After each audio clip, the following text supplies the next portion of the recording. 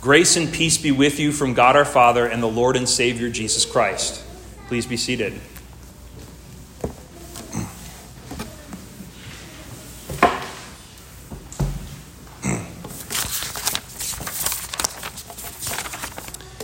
This is quite the parable, huh? I want to ask you, does God sound fair in this parable? Did God sound fair? If he is the master of the house in this parable, did he do what was fair? All right? So, for example, when I was in college, I did this summer study abroad in the modern state of Israel, and we dug all day during the week for 3 months.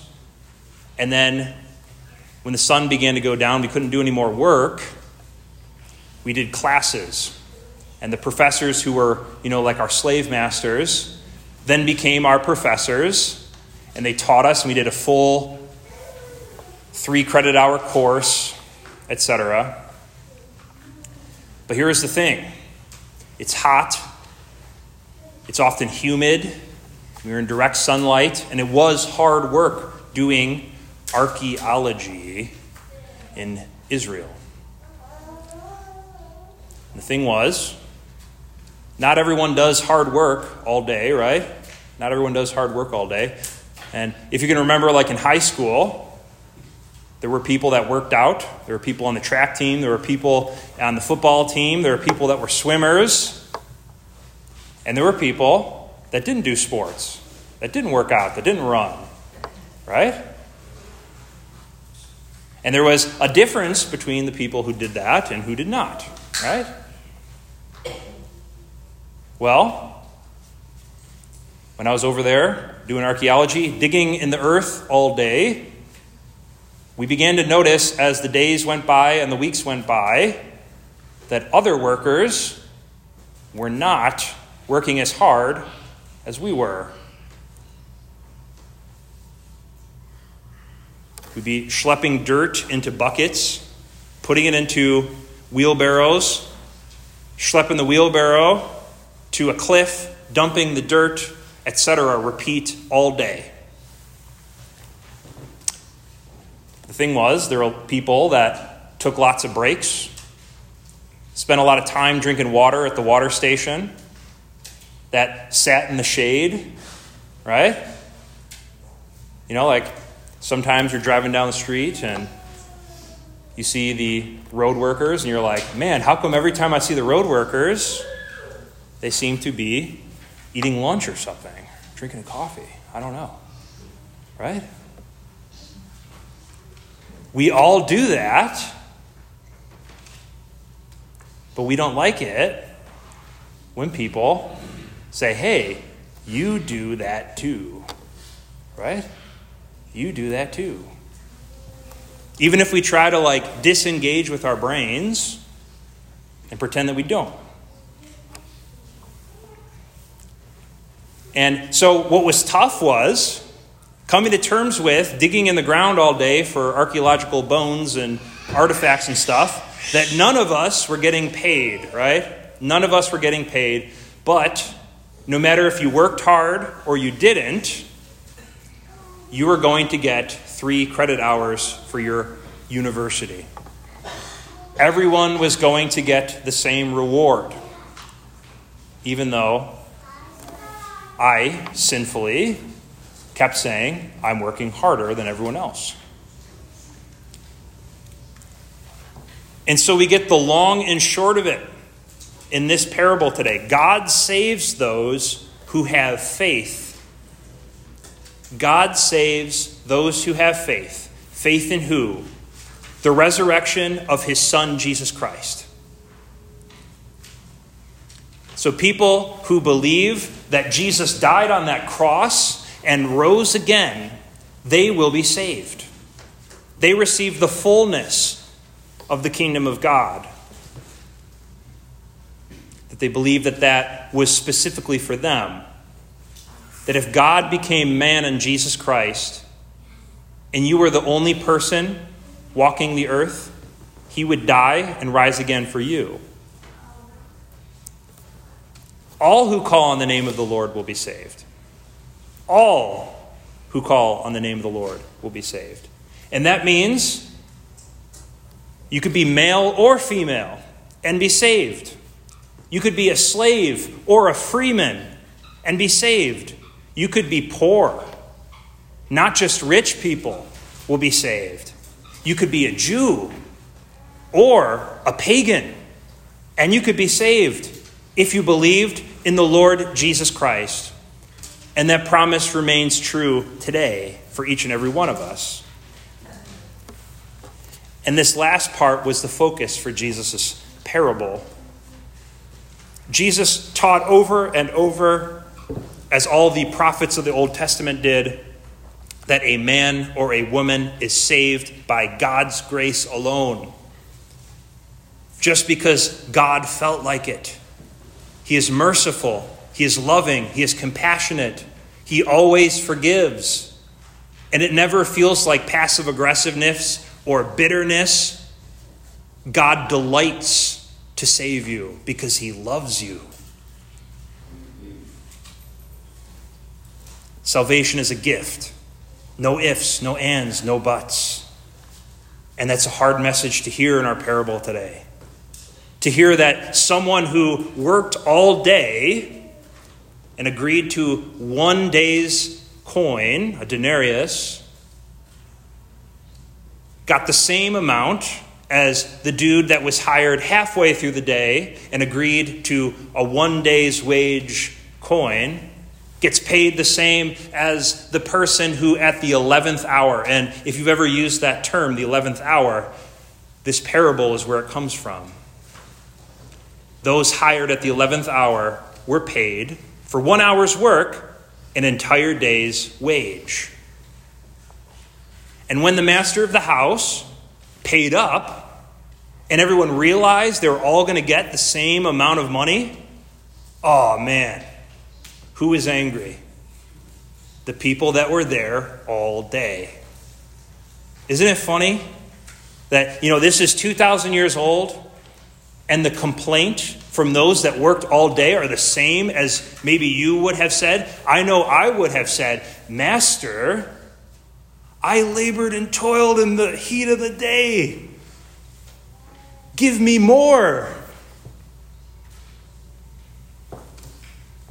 Devastating. If you've ever heard the term something being a stumbling block, that also comes from the New Testament. This concept was a stumbling block to specifically Jewish people. For Jewish people believed at the time, especially their teachers, called Pharisees and Sadducees, if you can remember from Sunday school, that a person would receive salvation from God if they did a bunch of good stuff and fulfilled God's rules. And if you did enough good stuff, then God would say, nice. You did a lot of good stuff to overbalance the bad stuff. Come on in. Right? Especially like if you're an hourly worker, right? If you work 10 hours, you're going to make more than if you did a 5-hour shift. That's how we would like it, right? That's what the workers wanted in the vineyard. I worked more, give me more.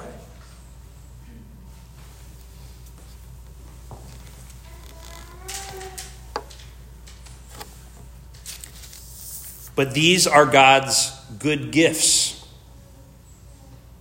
Salvation. And I say these because it's plural. There's more than just a Platonic idea of salvation. There's real tangible stuff. Chiefly, God gives us as gift, not as payment, the same way that this master gave gift, reward, not payment. He gives every week, with no conditions, the forgiveness of your sins. Your burdened conscience Jesus says, "Come to me, all who are heavy burdened, who labor, whose consciences are overburdened," yeah? "Give that to me, and I will give you forgiveness of sin." That's tough, huh? How many people in your life day to day forgive you? How often do you actually seek being forgiven by someone who's hurt you? Or do you just tend to brush off whatever happened and say, whatever? Well, what's wonderful is here, you're forgiven. Jesus forgives you. And not because of anything you've done for him, but because he loves you. Unconditional, unpurchasable, unearnable. Whether you labored in the vineyard all day or you didn't. Whether you labored all day or you came in last minute to work. Jesus gives you the good gift of the forgiveness of sins. Today we saw it delivered in a very specific way. Usually, when there isn't a baptism, we simply confess our sins to begin our service. As we enter into his presence, we confess our sins. And something unique about this church that extends to all of Christian history is you are forgiven. Yes, you confess your sins. You're honest before God. But I say, as a called and ordained servant of the word, by the authority of our Lord and Savior Jesus Christ, you are forgiven in the name of the Father and of the Son and of the Holy Spirit. And so what did we see here today? We saw Jesus delivering his gifts in a different way. Still with words, right? But instead of me simply saying you are forgiven, trusting in God's word that you are forgiven, we instead saw Jesus join his word to water. And so, you are forgiven in the name of the Father, the Son, and the Holy Spirit becomes you are baptized in the name of the Father and of the Son and of the Holy Spirit. The same giving of the word, the same giving of the forgiveness of sins, but this time through word and water. And it's just that simple. And hopefully sooner than later, right? Towards the end of this service, Jesus will be here as he promised, and he will be given to us in word combined with bread and wine, which he says is his body and his blood. Another way that Jesus gives his gift, the forgiveness of sins, salvation, life, hope. But this time, not in our ears, this time not through our eyes, this time not through water, but through bread and wine, body and blood. And so the goal, once again, is to make sure you know through many different ways, through many different formats, DVD, Blu-ray, streaming, the same movie delivered in a different format. The forgiveness of sins delivered by word, by water, by bread, by wine, by text on a page, by sermon. Jesus wants to let you know he's here. He'll keep being here. He's in these specific places he promises to be.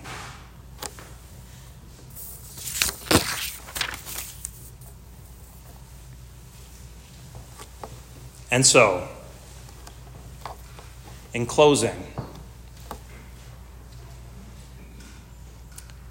I think our Old Testament lesson really hits it on the head when Isaiah says and proclaims, "Seek the Lord while he may be found. Seek the Lord while he may be found." Where are people preaching, reading the word, baptizing babies, receiving the body and blood of Christ every week? In Christian churches. Christian churches like this one. Seek the Lord while he may be found. It's a dark world out there. It is a dark world out there. We don't always encounter people that are willing to forgive us or even crossing their minds. So seek the Lord, seek Jesus Christ where he promises to be. And if you decide to do that, if you decide to continue being a Christian, whether you came in first thing like Nova into the church, or maybe you became a Christian when you were older, or you'd like to be a Christian soon and you'd like to talk with me about it, know that we're not doing it for reward. Jesus lets the cat out of the bag. We're all going to get one denarius. We're all going to receive salvation, but not as payment, as a gift. And so let's enjoy the work set before us. Let's enjoy teaching our kids the faith. Let's enjoy prayer, talking to God. Let's enjoy receiving his gifts in word, water, bread, and wine. Let's do it for the joy of it. Because we need something as we begin to suffer for his name. As Paul says in the epistle, a lifetime of struggle, challenge, joy, peace, sacrifice, and above all else, love. All of those things can and will be yours if you decide to be a Christian. Because all of those things are found nowhere else in their true form than in this body, the church of Christ crucified for the sins of the whole world. And so, let's make ourselves members. Let's receive his body. Let's receive his blood. Let's receive his word. Let's receive the forgiveness of sins. It's yours. It's a gift. Amen.